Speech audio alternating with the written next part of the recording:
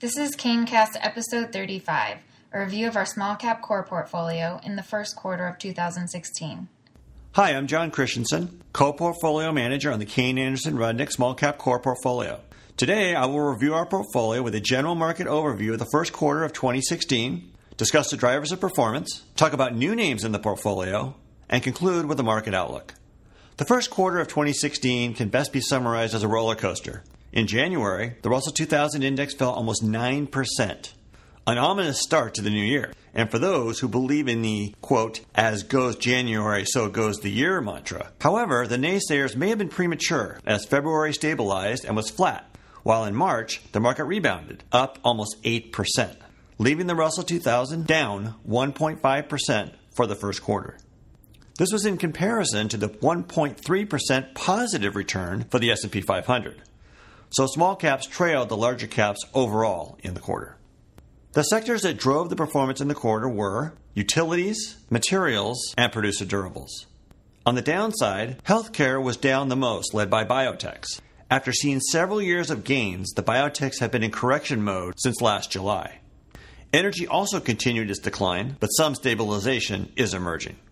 So what types of businesses did drive the market? Companies with high S&P stock rankings, low betas, and less leverage on their balance sheets all outperformed their counterparts on those metrics. While the quarter did have a high-quality bias, it was not that significant. Our small-cap core portfolio outperformed the Russell 2000 index by about 500 basis points in the first quarter. Given the bias to high quality, these results are what you should see from us given our quality philosophy. We had a few names that drove some of our outperformance for the quarter. Those were MarketAxess, Toro Company, and Graco. We've talked about MarketAxess in the past, so let me go into a little more detail on Toro and Graco. Toro Company designs and manufactures professional turf and landscape equipment and products. The company had excellent execution this quarter, coupled with a better environment for golf rounds played and existing course renovations that have enhanced Toro's recent results. Though with the Boss acquisition, the company will now have a bigger seasonal exposure to the snow season, historically management has shown that it is adept at managing such a seasonal business. With the good start to the year, guidance for the full year was raised and resulted in the performance of the stock. Graco designs and makes equipment that pumps, meters, and dispenses various fluids and coatings. Growth in contractor and the Americas region segments helped Graco outpace expectations in the quarter. Paint store sales saw double-digit growth, while home center channel grew in the low single digits. With little energy exposure, Graco was one of the few industrial companies that did not get caught up in the energy downturn, which in turn led to the company posting 18 consecutive quarters of record same-quarter sales growth. The largest industrial end exposure that Graco does have is non-residential construction and automotive. Stocks that lagged in the quarter were AutoHome, Artisan Partners, and Abaxis. We've talked about AutoHome in the recent past, so we can give some color on Artisan Partners and Abaxis. Artisan Partners is a multi-strategy investment manager that employs a model whereby teams operate autonomously and share in the economics of their specific strategies. The company has been hurt by net outflows within one of its 7 investment teams due to poor performance. Over time, however, we believe the company's business model, built on attracting, developing, and supporting autonomous investment teams, will attract skilled professionals from many potential asset classes and enable overall assets under management to grow. Abaxis develops blood analysis systems for use in the veterinarian and human patient care markets. Abaxis saw its shares fall in the quarter after being a top performer in Q4 2015. The company recently reported revenue declines due to a difficult previous year comparison, as some one-time items bolstered results. Even with the revenue decline, the company saw an increase in its disc sales, which have higher margins, and led to overall operating margin growth in the quarter versus the previous year. We had one new purchase in the portfolio, along with 2 sells. Our new purchase was Donaldson Company. Donaldson Company is a manufacturer of filtration systems and replacement parts. The company's products include air filtration systems used in engines, industrial air, gas turbines, and other specialty applications. Donaldson also manufactures liquid filtration systems for hydraulics, fuel, and lube. Typically, the company sells its products directly to OEMs, while aftermarket parts are sold through distribution. While Donaldson has to bid and compete on various product platforms of its customers, a platform win offers Donaldson the proprietary position for the life of that product's platform. It also offers the incumbent a slight advantage in the aftermarket filter parts that is a better fit than other replacement alternatives.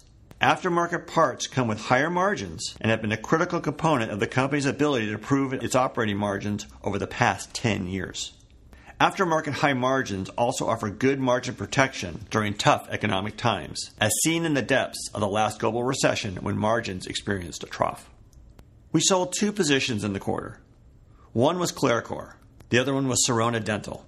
We sold our position in Claricor and redeployed the funds to purchase Donaldson, which we believe enhances the overall quality of the portfolio. Both companies operate in similar areas in filtration, but we view Donaldson as having the first mover advantage and placement in the OEM market as defensible competitively. This, combined with the company integrating its largest acquisition in history, gave us enough cause to make the switch. The other company we sold was Sirona. Now, Sirona recently completed a merger with Dentsply, which created a over $10 billion market cap company, which, as you know, was too big of a position for us to hold.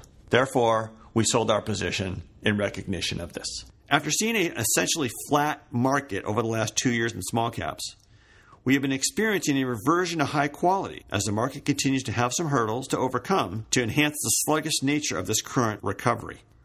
We believe the reversion to the mean to high quality is appropriate as interest rates seep back up and the current geopolitical environment creates volatility and an unsettling future for global growth rates. Putting this all together, we believe the market has been adjusting for these factors and that stock picking is more important now than ever. So our contention is that over the long term, you want to own high-quality businesses that have sustainable competitive advantages, outgrow their markets, with low debt and strong free cash flow that trade at discount multiples to the greater market. Our portfolio continues to look favorable versus the benchmark on these metrics. For example, return on equity for our portfolio is 26% at the recent quarter versus 11% for the index. Debt to EBITDA of 1.1 times versus 10 times for that of the index. Earnings per share growth in our portfolio over the last 10 years of almost 11% versus 6% of the index. And we're buying these at discounted multiples with a PE of the trailing 12 months of 21.8 versus 32 for the index. This is why we favor our high-quality bias over the long term. That's where we invest, that's our history, and our future. Thank you for your time, interest, and continued trust and confidence. CaneCast is the official podcast series of Kayne Anderson Rudnick Investment Management. Kayne Anderson Rudnick provides this communication as a manner of general information. The opinions stated herein are those of the speakers and not necessarily the opinions of Kayne Anderson Rudnick or its affiliates. Portfolio managers at Kayne Anderson Rudnick make investment decisions in accordance with specific client guidelines and restrictions. As a result, client accounts may differ in strategy and composition from the information presented herein. Any facts and statistics quoted are from sources believed to be reliable, but they may be incomplete or condensed, and we do not guarantee their accuracy. This communication is not an offer or solicitation to purchase or sell any security and is not a research report. Individuals should consult with a qualified financial professional before making any investment decisions.